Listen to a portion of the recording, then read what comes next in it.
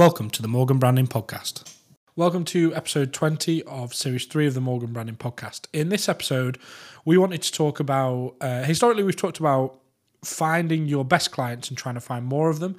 And I think a really important thing to do in your business is look at the bottom end of your clients also, and A, ensure you don't push on to get more of them, but B, you maybe have those difficult conversations to either charge more or to cut ties at that point as to not make the relationship any worse. You're always going to have people that take more time than maybe they justify, but I bet you within most of your businesses you can find 1 or 2 or 3 customers that you think, why are we still bothering? Why are we doing all this stuff and they're not happy and we're not happy and we're not making any money, so why don't we just get rid of it? And it can be really difficult.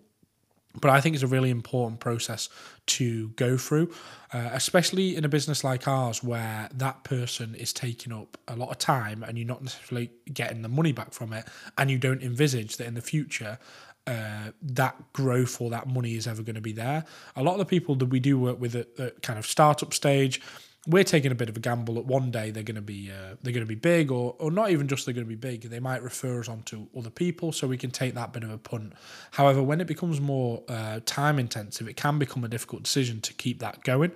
Obviously, if you have a product-based business, it's not as easy to turn people away. But you might think within a restaurant or within products that you sell that if you have somebody that keeps complaining when they're in your restaurant, they come a lot, but they're a nightmare, they're always moaning about stuff, or that you have a product-based business and somebody's always sending something back, it might just be better to go, do you know what, actually, let's cut ties. And usually that person might even, jump up and go, oh, actually, no, I'll continue with what I'm doing. Or they'll, kind of move on and leave you be. We had this a bit in the self-catering world. Sometimes we look at people that come through and you do have to make judgments, but they start asking 1,000,001 questions and you think, Jesus, they're going to be a pain. And you can just, it's that intuition, it's that feeling.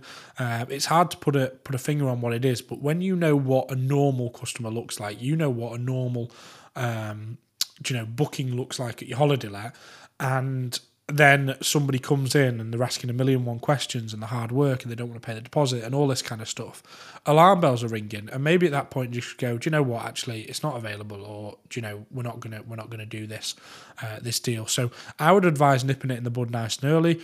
Obviously, as you grow and your companies grow, you might have 5 or 10 clients that are causing you issues, but you have to have some difficult conversations there, because the time that it can save you and the money that it can save you in the long run is going to be maybe the make or break on your business. You're going to be able to spend more time on the customers that value you and spend a lot of money with you, as opposed to the ones that are kind of sapping your time and energy.